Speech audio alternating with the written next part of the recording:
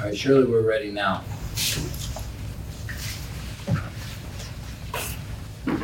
Yes? All right, let's trade papers.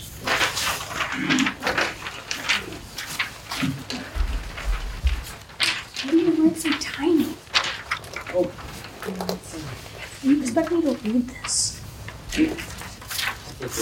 Glasses. My glasses. Who needs glasses? Lucas. He just writes tiny. Who does? Jaden. Mm-hmm. That's what theologians do. That's what? That's what theologians do. Wow. Number 1, Anna, what is it? Read the question, please. Nice and loud. The proto-evangelium is found in like Yeah, where's the proto-evangeline found? Pepper. it says Genesis 3:15. And that is correct. Very good. All right, Jack, number 2, please. Proto means blank. Yep. Jaden, First. first. Good. Addison, number 3. Evangelium comes from a blank word that means blank. Yep. This says Hebrew good news, but it's Greek good news. It is Greek. It is absolutely Greek. Right. Yep, it is Greek. Yes, Landon. Oh, I never read it. It has a. All right, Jaden. Next. Whose offspring will crush the head of the serpent? Yep, who's This one says the woman's. the woman? Okay, I'll accept woman. Anybody else have something besides woman? What do you have, Pepper? Eve's. Eve. Anybody else? In reality, who is it? Eve. I thought it was Mary. Well, Mary is still Eve's offspring. Very true. Yeah, that's how it works. But Eve is a correct answer. Why did I just interject that to you? What am I wanting you to see? That Jesus is Mary's son. Yeah, ultimately she becomes the woman by which provides the offspring. Is it a series of offsprings? Sure. Seeds, yes. But ultimately we get to Mary. Jaden, next. Blank track descendants, and the word starts with GE. Yeah, what is it? Genealogy. Yes, genealogies. Genealogies. Lucas, next. Ultimately, the offspring of Eve is blank. Jesus. Yes, ultimately it's Jesus. Yep. Jack, next. Wait, Yeah, Pepper. it says the Savior. What's that? It says ultimately the offspring of Eve is the Savior. Does that count? Yeah, -2. Jack. The offspring of the serpent is blank. The devil. Yeah, the devil is Satan. If someone put the dragon, would that count? -2. Lucas, next. Satan is the culpable agent for the blank of man. Fall. For the fall of man. That's right. Culpable. What's culpable mean, Jack? The responsible. Yeah, sure. Bryson. If they put sin, does that fall? That falls under fall, right? The sin of man? Mhm. -2. Yeah. Jaden, next. On the cross, blank attempted to inflict a head injury to Jesus. Yep. Who? Satan. Yeah, the Satan. Okay. Evie. Who did Satan enter to orchestrate the betrayal of Christ and his crucifixion? Yeah, who is it? Judas. Yeah, Judas Iscariot.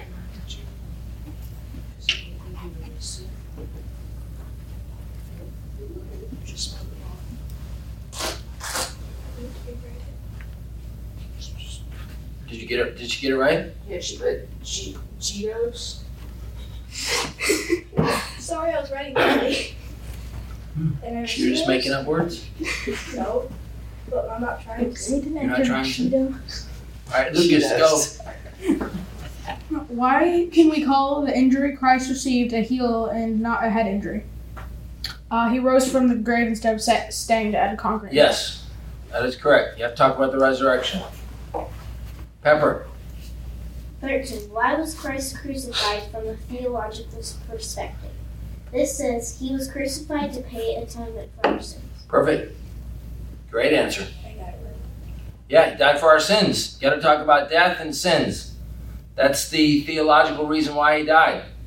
What if it says to fulfill the proto-evangelium? -2. Okay, Lucas, next. What was the point of tempting Christ to sin? So that he could not be a sinless sacrifice, therefore unable to redeem us. Yeah, good. Perfect answer. Good. Jack. What is the gospel? Be detailed, careful, and specific. This paper says the gospel means good news. And that's all it says? That's all it says. And that was detailed, specific, and comprehensive? Wow. Anybody else have a better answer for what the gospel is? Pepper? The good news is the gospel is the good news that Jesus died on the cross for our sins. And that's it, just stops there? Is that complete? Is that enough to say about the gospel? So it says the gospel is the good news that we can be saved if we believe in the death, burial, and resurrection. Good answer. Yep. Is this wrong? What's that? Is this wrong? Is it wrong? What do you think, Pepper? I'd give it half. You give it half. What's it missing? A bit more detail. About? How he died. Nope. Jaden? Lucas says the good news of Jesus living a sinless life, dying for our sins on the cross, being raised again on the third day, that we may spend eternity with him if we believe. Yeah, that's an excellent answer. So what was missing in your answer, the one on your paper, Pepper, compared to what you just heard from Lucas?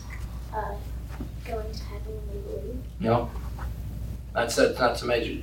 Landon, The birth and the sinless life. what else? Bryson? That he rose from the grave. Yeah, you have no, is there any reference to resurrection in your answer? No. Would we be talking about Christ today if he did not rise from the grave? Let's answer that question right now. Would we even be in this room on this day having this conversation if Christ did not rise from the grave? No. No. What would everyone have concluded were it not for the resurrection? What would everyone have concluded were it not for the resurrection? That Satan won. What? That Satan won. He lied. Lied. What else? He was just a nice guy. Another man died. You think he's the only guy that was crucified? No. Were the day before people crucified, and the day after people crucified, and the week after people were crucified, and the week before people were crucified, and the month before, and the month after? Did the entire world look at him and go, he's dying for our sins? No. Why did they think he was dying? Because he did something wrong. What? Blasphemy. Yes, blasphemy. That's what they tell Pilate. He said he is God. And there's only how many gods? One. And he can't be God if there's one in heaven. So he needs to be put to death. Our religion demands that he be put to death, and we can't put him to death. They're the very ones that are yelling, crucify him. They're not saying die for our sins, die for our sins, die for our sins. It's impossible. It is impossible to over-exaggerate the significance of the resurrection. You can't talk too much about it. You can't exaggerate its importance too much. What do you think the disciples would have done had he not rose from the grave, according to what the Gospels reveal? Gone on with their life. Yeah, doing what? Fishing. Telling about the world about Jesus? No. What did they do when he died? They just went back to what they were doing. Yes. They literally had lost all hope. Was Peter expecting Jesus to die? No. No. He was fighting against it. You wouldn't want Jesus to die. He was supposed to overthrow the Romans and establish a kingdom on this earth. That's what he was supposed to do. And that wasn't an unrealistic expectation. This is the man that can heal people. This is the greatest medic that's ever walked on a battlefield. You get that? This is the man who can feed how many at one time? 9,000. Is it easy for him? No. Yeah. Yes. No, yes. Can he turn water into wine? Yes. Right. What can't he do? He raises the dead. He makes the blind to see. He makes the lame to walk. He makes the deaf to hear. He walks on water. He calms storms. Is there any reason why he could not have overthrown the Romans? He could just summon a bunch of angels and kill them. Sure, but what they saw was enough to create the power to win. And instead of doing that, Lucas, he dies. I don't think anyone in this room realizes how demoralized the disciples were. You've been eating, sleeping, and drinking with Jesus for 3 years. Where he goes, you go. I don't mean on Sundays. They got up in the morning and went wherever together. They went to bed wherever together. And they did it day after day after day after day for 3 years. And then your very, very, very best friend dies. How sad was that day for them? Miserable. Yes. And then on the third day, these rumors start spreading throughout Galilee, throughout Jerusalem. He's alive. I saw him. Can you imagine what it would have been like to be Peter running to the grave? Think about that. It'd be incredible. I attended a funeral yesterday. The firstborn son lost his dad. He held it together all the way through the funeral. He held it together. He talked about his dad. He read a poem. He had it all together all the way there. The funeral was over. We took the casket out of the building. The pallbearers rolled it into the back of the hearse. They closed the hatch of the hearse, and the man lost it. Why? Why was that? Why was that the moment that he lost it? What do you think? He's never going to see him again. What? But he'd been dead for days. What happened at that moment when they rolled the casket into the hearse and pushed the hatch down? What happened at that moment? The realization hit him. Yeah. The finality of it. Do you think that the disciples had a similar moment? Yeah, exactly.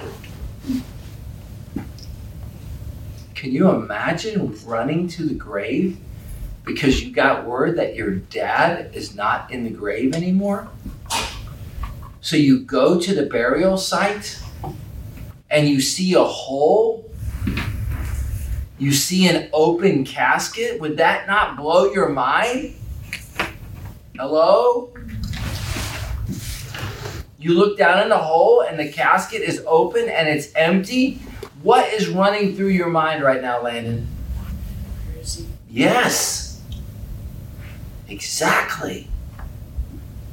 And then the Bible says for 40 days, Jesus stayed on the planet. Why do you think he stayed on this planet, Pepper, for 40 more days? So that people could see him. Yes. Not like a momentary encounter, did I have a dream? Day after day, day after day. 40 days is 6 weeks.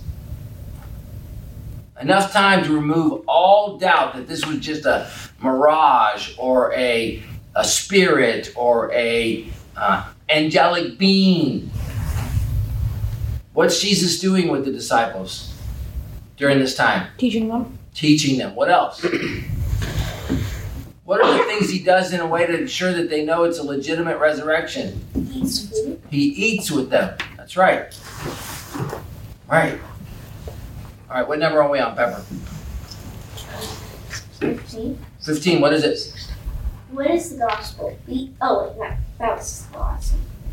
Alright, 16. Satan attempted to kill baby Jesus through blank, a person, Herod. Herod.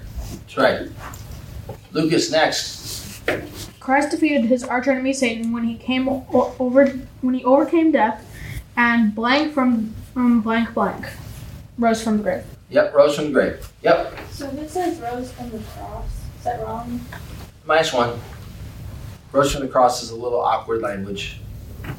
This Anna. one says sin in the grave. What? This one says sin, the grave. Sin the grave?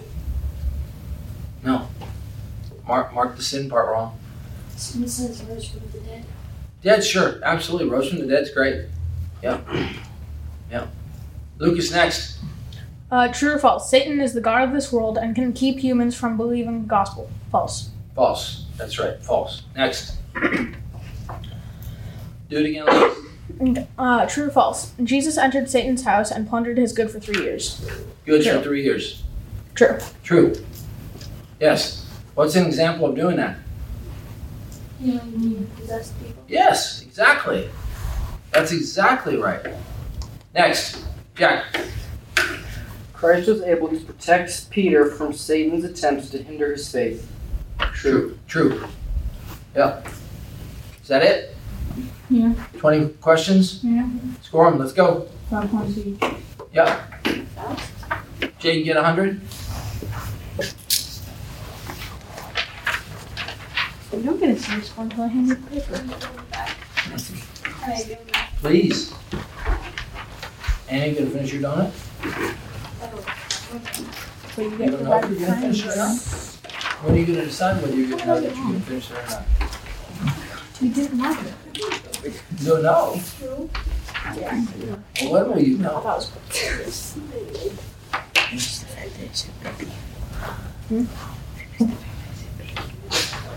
All right. Genesis chapter 1. Genesis 1. We're going to do some review work. All right, here's the question. Here's the question. Who got 100? Nobody? Jaden, what'd you get? 95. 95. What'd you miss? One question. Which question did you miss? Well, He's so intentional about making sure that he answers vaguely. He said Judas Iscariot was trying to kill baby Jesus I missed Oh. the basic rather than part. Herod. Yeah, okay. That's reasonable. Pepper, what'd you get? 93. 93. All right. Jack, what'd you get? 92. What'd you miss? I missed the question 3 and minus 2 points on 13. Okay. All Which right. should be 93. Yeah, so obviously the person who graded your paper is struggling with what? Math. Obviously. Wait. Stop it. Wow. All right, gather the papers together, Lucas. Get the papers together so we turn them in.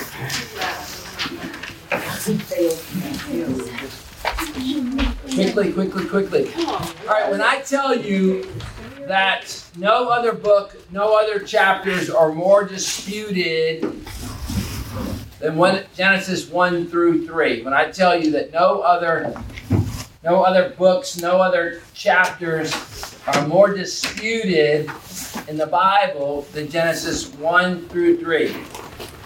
Why is that? Why is it that no other section of Scripture is more disputed than Genesis chapters 1 through 3? And what do I mean, first of all, by disputed? All right, argued over. Not quite, but not bad. More than that. Pepper. Debated over? What? Debated over? Not quite debated. Not quite debated. There are other passages that are debated over. This is more than debated. What is dispute? Disagreements. Okay, yeah, disagreements, yeah. Trying to prove them wrong. Okay, yeah.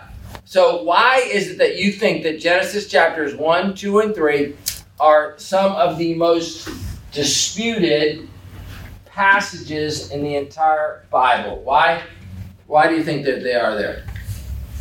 Because people don't believe in creation. Okay, yeah, so we're going to identify some truths that are the key truths that are disputed. So we're doing a chapters 1, 2, and 3 review. And then next week you'll have a take-home test for chapters 1, 2, and 3. All right? So what is the single disputed truth? What is the most disputed truth in Genesis 1, 2, and 3? Jaden? God created it. Yeah, the creation aspect of it, right. The creation aspect, that's correct. And why do you think that is? Why is creation so disputed today? Why is creation, Pepper? People don't believe in a God that could create it. Not quite. Yeah, Jade. No? You don't have an answer? Is it evolution? Yes, exactly. It is the infiltration of the evolutionary worldview. And the evolutionary worldview became dominant and still holds its place as the single explanation as to the what? The origin of mankind, the origin of the universe, the origin of all. Is the bang or some event that led to where we're at over billions of years, whatever the newest number is for the number of billions. Any of you that go to a secular university, you're going to get exposed to this. Just be ready. That's going to be the dominant worldview. Even if you go to a Christian university in a science class, you're going to be expected to learn this. Even if you don't agree with it, you're going to be expected to learn it. A Christian university is going to teach it as one of the theories because of the necessity of you being able to teach it in a secular school, for example. As a teacher, let's say any of you want to be a teacher or a scientist, all right? So why is this so problematic? Well, it's the dominance of science. You know, we're smarter now than ever before. We know more than ever before. We are solving problems like never before. Science continues to be elevated above and above in its authority. And as such, it really tends to poo-poo on the idea that God just spoke the universe into existence. So this requires more faith. This requires more faith in the Bible or in the veracity of the Word of God, in the truth of the Word of God.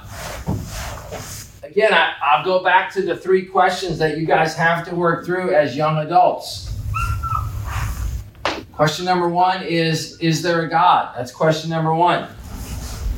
There are many people that say, yes, there is a God, but he used evolution to create everything. And that's really problematic. Why is that really problematic? Yes, there is a God, but he used evolution to create everything. Why is that problematic?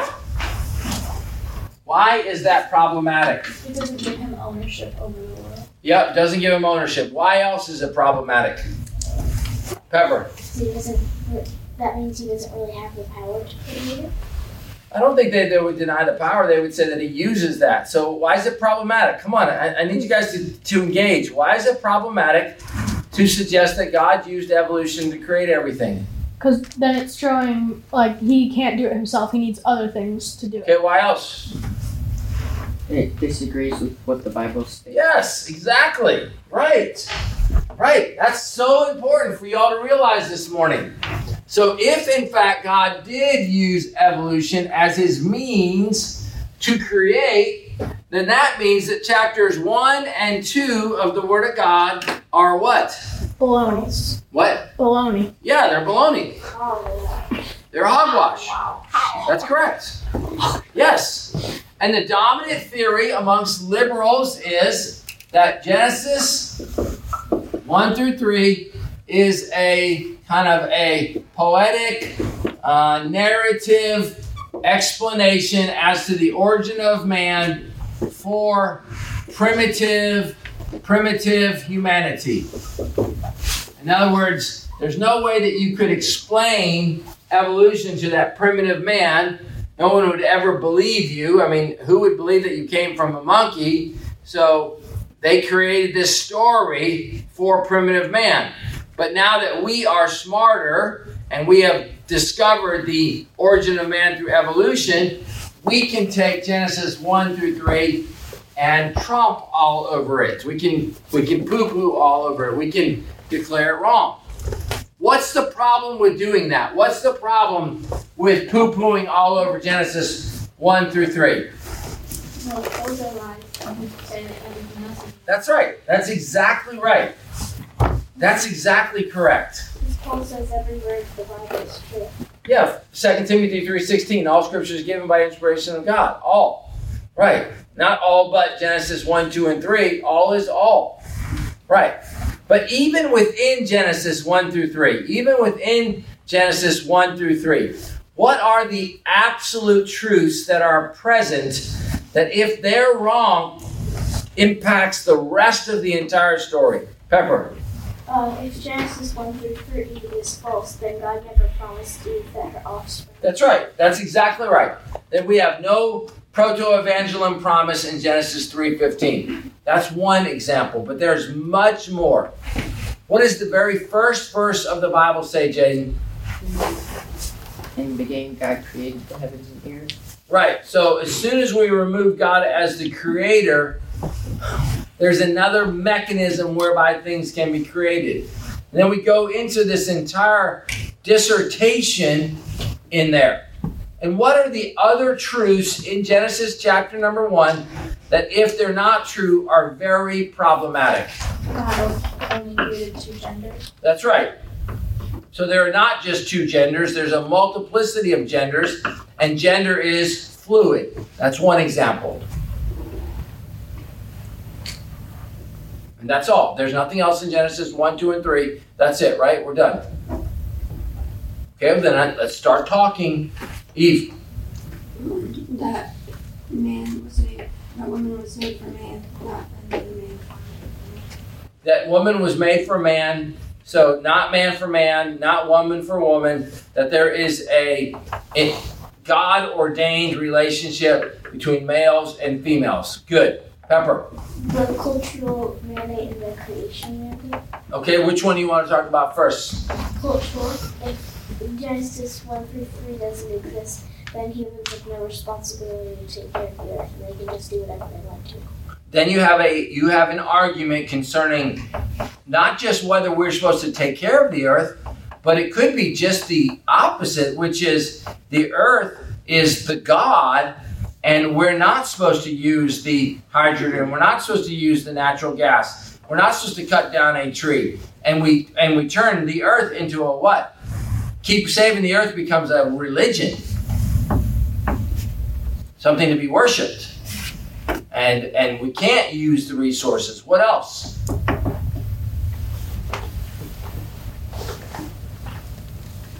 Pepper. If there's no creation mandate, then everybody's just going to get an abortion because it's easier to live without kids, less expensive. And we're already seeing that. The all-time declining birth rates are indicative that more and more people are deciding it's just too much work to have children. It's not worth it. You know that we saw a significant decline in the birth rate during the years of COVID. It dropped. Why do you think that is, Addison? Why do you think that the birth rate dropped during the years of COVID? Lucas. Because nobody would want to have a kid that would just get COVID and die. Right, yeah. Did people have a positive view of life when every day at the news you saw the clicker of how many people have died every day from COVID? 10,000, 50,000, 100,000. And every day you saw that clicker just keep. Did that encourage you to have children? No. Right. When we were struggling with knowing whether we were ever going to get the virus under control. So, do you mean that how people think about the world impacts whether they bring children into it or not? What do you think? Yes or no?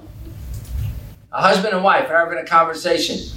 Their life stinks. The world around them stinks. He lost his job. She lost her job. Their home is being repossessed. They lost one of their cars. Are they thinking, we should have a child? No. No. No. There are trackings of the birth rate in accordance where people are more afraid of the atomic weapons or the nuclear potentials, and there's a greater awareness of the idea that the whole world could come to an end, and not just in small views, but larger views, and that directly impacts the birth rate. All right, are there any other truths in this Genesis 1, 2, and 3 that are important as we examine these texts? Because in chapter number 1, we still haven't talked about a very important thing yet. Yes? You're made in the image of God. Right.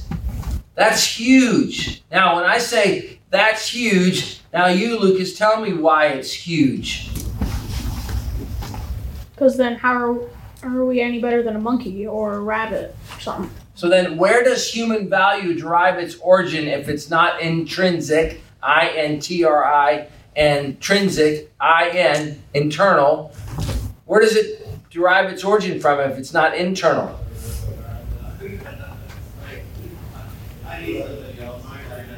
No? You guys have no idea? Just whoever is the most useful, whoever can do the most. Right, exactly. Your value then is directly tied to what? Your ability to do things. Yeah, your ability to do things. Do we see that in today's world? Do we see that in today's world? Give me an example of how we see that in today's world. Well, like, there's this video game that me and Kara play called Apex Legends. One of them is obviously an evolutionist. So they'll be like, alright, we need to go do this. If you're weak or old, bye-bye. Okay? But not the video game, but the real world that we live in. How do we see value directly tied to abilities? Give me some examples. What? Sports. Yes, sports. Okay? Who's one of the most valuable football players alive right now? What? Say it. Patrick Mahomes. Playing for what team? Chiefs. I almost said 49ers. Yeah, for the Kansas City Chiefs. Why, Landon, is he so valuable? Because they just won the Super Bowl. And is that the first time they've won the Super Bowl? No. No. What's that? It's like their fourth one in 5 years. Right. Exactly. And who won it last year? Chiefs. Right. And they think they're going to do it again for... And that'll be the first time that any NFL team in the history of the NFL has won 3 in a row. Actually, the Panthers win the Super Bowl. That'll be hilarious. So why is he so valuable? What is it that makes him so valuable, Landon? Because everyone buys him. Right, but what is it about him that makes him so valuable? His ability to play. Yeah, and in particular, what? What's his position? He's a quarterback. Right. So let's identify all the things that are required for him to do that well. What's...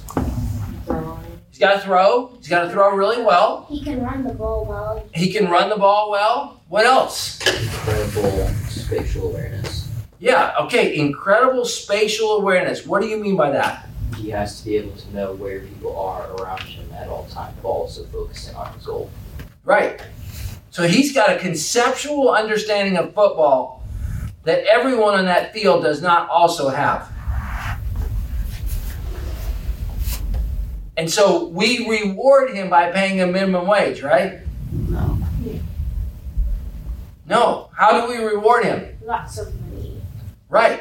So what are we talking about intrinsic value right now? Are we talking about intrinsic value? No. We're talking about value directly associated with his athletic abilities, but not just his athletic abilities. Kyron, what else? Is he a dumb guy? No, he's incredibly smart. Right. Exactly. And tomorrow, God forbid, gets mowed down by a car and doesn't die. He becomes a quadriplegic. From the neck down, he loses all abilities. What happens to his value with the Kansas City Chiefs? Right. Exactly. His fame will probably go up because of that full back line. Sure. Also, he'll be like the mascot. Well, not the mascot, the like face of it. They'll be like, hey, look what happened to him. Like, you know. Mm-hmm. Give us money and we'll give him 1/4. Yeah. Profit. But the Bible says that each and every human being is made in the image and likeness of God, both male and female. Right? And that foundational truth, that absolute truth that applies to all people in all cultures, sets humans apart from, finish the sentence, Animals. and everything else. And everything else. How does this come out? It comes out in lots of ways. Here's one. There is the normal physical way in which children are produced. Sometimes couples can't conceive. And so scientists, doctors intervene and can make a sperm and an egg come together in a laboratory and get that embryo started. That fertilization of that egg. And then that can be implanted into a woman's womb, and then that child grows in your womb in a normal way. And then you give birth to the child. So you bypass that first step of conception and then have a normal process. Okay? Everyone follow me? Yeah. Between the stages of the creating the child through the sperm and the egg, that child is stored in a freezer. Now, I don't mean like a freezer like that, but under cold temperatures. Okay? Everyone follow me? All right? And then at the timing of the choosing of the parents, they will put the child inside the womb of the mother. Oftentimes there are 4 or 5 of these embryos or even more. Companies are paid to store these embryos. Okay? In the state of Alabama, a company neglected to keep the embryos frozen through negligence. A company in Alabama that was getting paid to keep the embryos frozen neglected to keep them frozen through negligence. Now, this is a really big deal. This is such a big deal that if you're in this business and you have your freezer with normal electricity from the city of Fayetteville, you will also build a giant generator that sits on your property so that the moment that the electricity is ceased from the city of Fayetteville, your generator kicks on and continues to provide electricity. Are y'all following what I'm saying here? Because you're charged with the care of these embryos. You're getting paid as a company to keep them safe. So we're talking about extraordinary measures like fireproof containers and backup generators, etc. All right? Well, a company in Alabama failed to do this. And they were found negligent in a court of law. Negligent. Culpable. The parents sued the organization for the money that they had invested in this entire process. We lost everything. Do you get that? This went all the way up to the Alabama Supreme Court. So it went from the lower courts all the way up to the Alabama Supreme Court. And the Alabama Supreme Court ruled a child is a child, whether they are in the womb or whether they're in a freezer, it is still a child. So they ruled in favor of the parents and against the organization. This was a really big deal. Okay? Because it validates the idea that when you abort, you're not aborting an embryo, you're aborting a what? A child. And the Alabama Supreme Court decision, it was, I think, an 8-1 decision. I think there was only one dissenting. And again, I just remember that it was an overwhelming majority. Argued that it doesn't matter whether the child's in the womb or out of the womb, it's still a child. Because here's the question that the scientist or the secular world has to acknowledge. If this line right here on my board is the starting point of conception, the egg and the and the sperm meeting together to start the process. And then we take this long line and we go all the way over here. And this is the 9 months or whatever the number of weeks is. The big question becomes, when along this timeline does this embryo become a child? Very beginning. Right. But does the world agree with that? No. In fact, we divide it up into these trimesters. Trimesters. You know what I mean by trimesters. First trimester, second trimester, third trimester. And we say in different states that it's okay to kill the child in this trimester, but it's not all okay in this trimester. Why are we having this conversation? Because in this trimester, when you do the ultrasounds and all the different ways of seeing the baby, what do you see? You see the baby. You see eyes, you see nose, you see fingers, you see everything that gives you the indication what? That's a child. That's a child. And the giant argument is, when's the moment of transition? Very beginning. What? The very beginning. Exactly. Right. And the 50 states in the United States are arguing over when's the moment of beginning. Because as you now move from one state to another in the United States, the abortion laws radically change from place to place to place.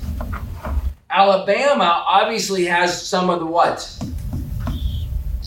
Better laws. It's a Republican state, so it has stricter laws. Yes, it has some of the very strictest of all 50 states. And where are the states that have the most liberal? New York. New York is an example. California. California is an example. Exactly. Now consider with me the hypocrisy of this. So we take this same baby here that in some of these states like California and New York that can still be aborted in the third trimester or the end of the second trimester, when you can see, Landon, all the indications that is clearly a child, right? And we say it's okay to abort. But when here's this mother with her big pregnant stomach, and she's obviously pregnant, and she gets killed, they will charge the murderer with how many counts of capital? 2. 2. Do you not see the inconsistency? In the womb, you can kill if you're the mother. Anyone else, you're charged with murder. And it goes so much to say that if the mother lives but the baby dies, you're still charged with murder. And we support that. Why do we support that from a Christian worldview? Why do we support that from a Christian worldview? It's still alive. What's that? Still a living soul. Because it's a baby. That's right. It's a child. Right. It's a child. And our fundamental truth to that is made in the image and likeness of God. Both what? Male and female. Both male and female. Right. Thus we argue that there is not a gender superiority. There's not a gender superiority between males and females. Okay, what else do we notice in Genesis chapter number 1 when we get to the end? What's this whole idea about very good? What's the importance of this idea of very good? There was nothing evil yet. Yeah, there's nothing evil yet. Now, why is it so important to wrap our brain around the idea that in Genesis chapter 1, Jack, I'm asking you to think right now. In Genesis chapter number 1, there is nothing evil. Why is that such an important component to a biblical worldview? In Genesis chapter number 1, there's nothing evil. Why is that so important to a biblical worldview? Yeah. Because God didn't create the world evil. Okay, yep. Is that all you were going to say, Jane, or are you going to pick up and carry that ball a little further down the field for our football analogy? Okay. All right, I'll ask the question differently. How does the knowledge that there was no evil in Genesis chapter 1 provide hope? Well, How does the knowledge that there was no evil in Genesis chapter number 1 provide hope. If God made everything good at the beginning, He can make it good again. Yes, absolutely. We can get to there. If we've achieved it one time, can we achieve it again? That's the idea. Now, have we, without God, achieved perfection? No. World's full of sin, everywhere. But God is showing us that there is a possibility, there is a means whereby we can get back to no sin, no fault. Because we were there one time before. All right. What's going on in Genesis chapter number 2? What's going on in Genesis chapter number 2? She's giving more details on day 6. Yes, right.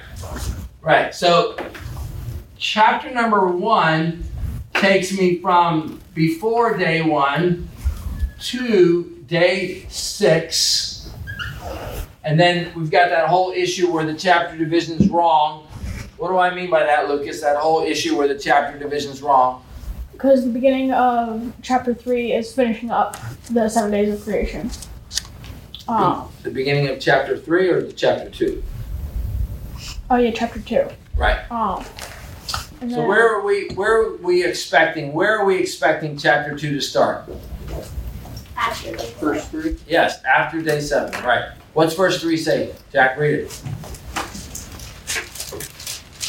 These are the generations of the heavens and the earth when they were created. Yep.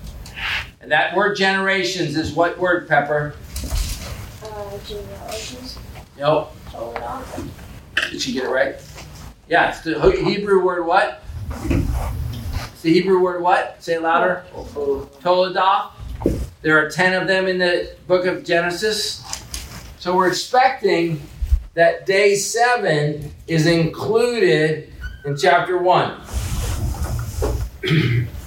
So chapter 1 takes us from day, and when I say chapter 1, I mean where it should be broken, from days 1 or pre-day 1 through day 7. And then the author circles back and starts telling us about what, Addison? Day 6. All about day 6. And why does day 6, Kyron, get such a position of prominence? Because it was the creation of man. Yes, because it is the culmination of humanity. So now, Jack, give me one of the most important truths in chapter 2. What are some of the most important truths in chapter 2? That God created man in his own image. Okay, I thought we learned that in chapter 1. Chapter 2. Talking about chapter 2. It's not good that man should be alone. Good. That's 1. Absolutely. It's not good that man should be alone. And the world has abandoned this. The world has abandoned this idea. What do I mean by that, Addison? That the world has abandoned this? That it's okay if you don't get married. Yeah, marriage is at an all-time low. We are waiting longer, and few are getting married, and even fewer are having children. These are 3 very problematic things. 3 very problematic things. So let's just imagine all of you in this room, you decide you get out of your mom and dad's house, 18, 19 years old, you go to college, you start living in college as an adult, you graduate from college and you start your job, now you're living as a single adult, and you live for 6 or 7 or 8 years of your life as a single adult. You know, pursuing your college, dating, and all that. So you had 4 years of your life in which you're doing whatever you want because you're in college.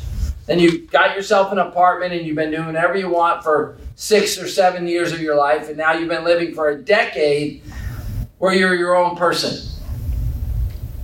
Now you get married. What's one of the difficult things that you're going to have to adjust to? Not being by yourself all the time. Yeah. You're going to have to care for somebody else than yourself. When you live by yourself, just imagine yourselves living by yourself. You can't right now. It's almost impossible. You have brothers, you have sisters and brothers. Both, yeah. Lucas, do you have any sisters?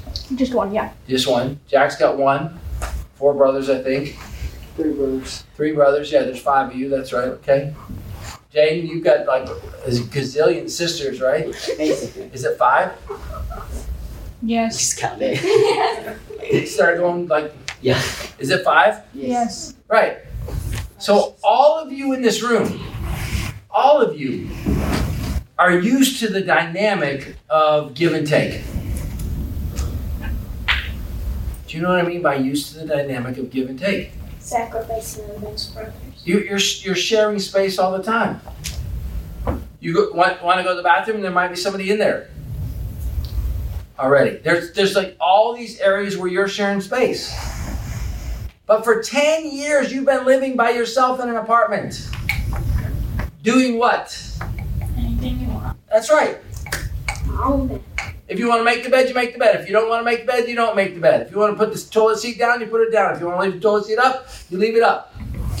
If you want to put the cap on your toothpaste, you put it on. If you think to yourself, what is the point of putting the cap on? I'm going to go squeeze toothpaste out in 12 hours anyway. That's stupid. Or you're not going to put the toilet on the toilet paper roll anymore. You're just going to set it on the top. You're like, I don't need to spend. I mean, I can go on and on with illustrations of what? Laziness. What? Laziness. Okay, laziness. independence. Independence. Stupidity. Yeah, you should always put Making the your own decisions. Yeah, you make your own decisions without regard to anyone what? Else. For 10 years, if you have the money, you're going to buy it. And if you don't have the money, you're not going to buy it. And do you have to ask anyone about how you spend your money? Yeah. No. Bam! 32 years old, you get married. And for 12 years, you've been living independent. 13 years, you've been living independent. And now all of a sudden, you've got someone that, guys, they want you to put the toilet seat down. Woman, of course they want that. Every time. And they're irritated that you don't do it. Well, I'd be irritated. I can't do it with the toilet seat. There you have it. What if I don't have a toilet? You're going to have an outhouse? You're Even worse. going to have an outhouse? Is that what you're planning on? Oh, you're installing a urinal inside your bathroom at your house? Oh, yes, if you have a nose, you don't have to worry about the toilet seat. That's correct. Is it just that example, or is that an indicative of so many other things? Wow. Now all of a sudden you're sharing a bedroom with somebody. My mom always gets mad at my dad because he doesn't make the bed. Right. Why do you need to make the bed? You're going right back in it in 9 hours again. What's the point? I don't know. So your bedroom looks tidy? Okay, right, so your bedroom looks tidy. The point of the matter is, so that we don't lose sight of this, is it fair to say that the longer you wait, the potential is for it to be more difficult for you to adapt back to living with somebody? Yeah. There was a point in time in our nation's history where singleness was just a brief thing. Singleness was just a brief thing. Between the age of 17 to 19 to 21, there was an expectation that you were what? Married. Courting someone. Courting someone to what end? To become married. To get married. That's right. So the number of years that you were just totally independent doing whatever you wanted was pretty insignificant compared to, because let's face it, did families of days of old have larger families than today? Yes. Yes, the funeral that I went to yesterday, you had 11 brothers and sisters. My great-grandpa had 27 siblings. What? They lived on a really big farm, okay? Wait, did they have So, like 2 like, other families with It's them? like multiple No, but wives. my great-grandpa What did had you say, 4 Allison? wives. The record is like 54 kids. Makes more sense. The record is Yeah, that's all Same 4. woman, yeah. 54? Maybe Wait, 4. what? It's Got something married like at 7. No, you can't have children until you're 13. I know, Pepper. Oh. It was a. Aren't you thankful that Pepper's here to provide you such good? Yes, thank you, Pepper. I needed that information that I already. Right. But the point of the matter is, you guys in this room, you are the anomaly. Most children are 1 or 2 at the most. You're the anomaly. You're actually more equipped to do better in marriage. Because the things you learn as children become part of your character. Sharing, occupying joint spaces, give and take. All those things that you do, Jack, as a necessity, that your mom and dad project on you. It's your job. The leadership aspects and all that. Take care of your little brother. Raise your hand if you've changed a diaper in this room. Right? Exactly. You have not, Lucas? Nope. Lucky you. It's too short. You really said that, Kyron? Yeah. That wasn't very nice. I don't regret it. When my little brother was a baby, I was too young to change diapers. Right. But there are lots who've grown up doing that. They're well equipped. These are societal changes that are hurting us. Genesis, if we learn anything from Genesis 2, we learn the idea that God expected Adam and Eve to join together and start a family. Is it verse 24 or 25? What's 24 say? 2:24. That is why a man leaves his father and mother and he's united to his wife and they become one flesh. Right. And if we're not sure about how significant they're what they're talking about, what does verse 25 say? Adam and his wife were both naked and they felt no shame. Right. So in case we're wondering about, well, are we really talking about the biological union of husbands and wives, the very next sentence takes us to their nakedness. And the lack of what? Shame. There's no shame. There's like a clothing too. Yeah. Lack of clothing and shame. And the Bible's communicating that becomes the only relationship to where there's nakedness and no what? Shame. Shame. With your siblings, you should never be naked with each other. You go in the bathroom, you go whatever when it comes to opposite genders. Right? Well, my little brother was a tall police. Your little brother's what? We were both little. Sure. But you get the idea of what I'm saying.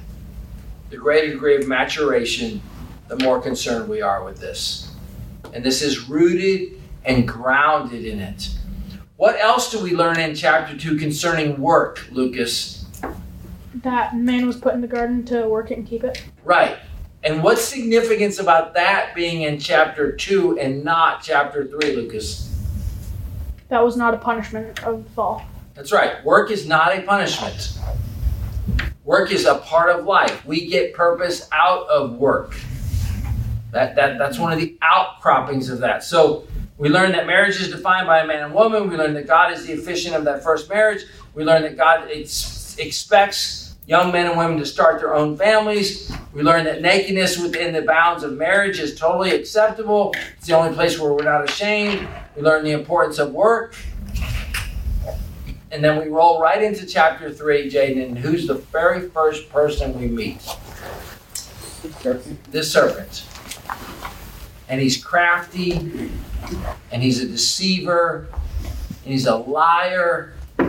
And suddenly we realize that there's more to this story than just God, Adam, and Eve. There's an outsider.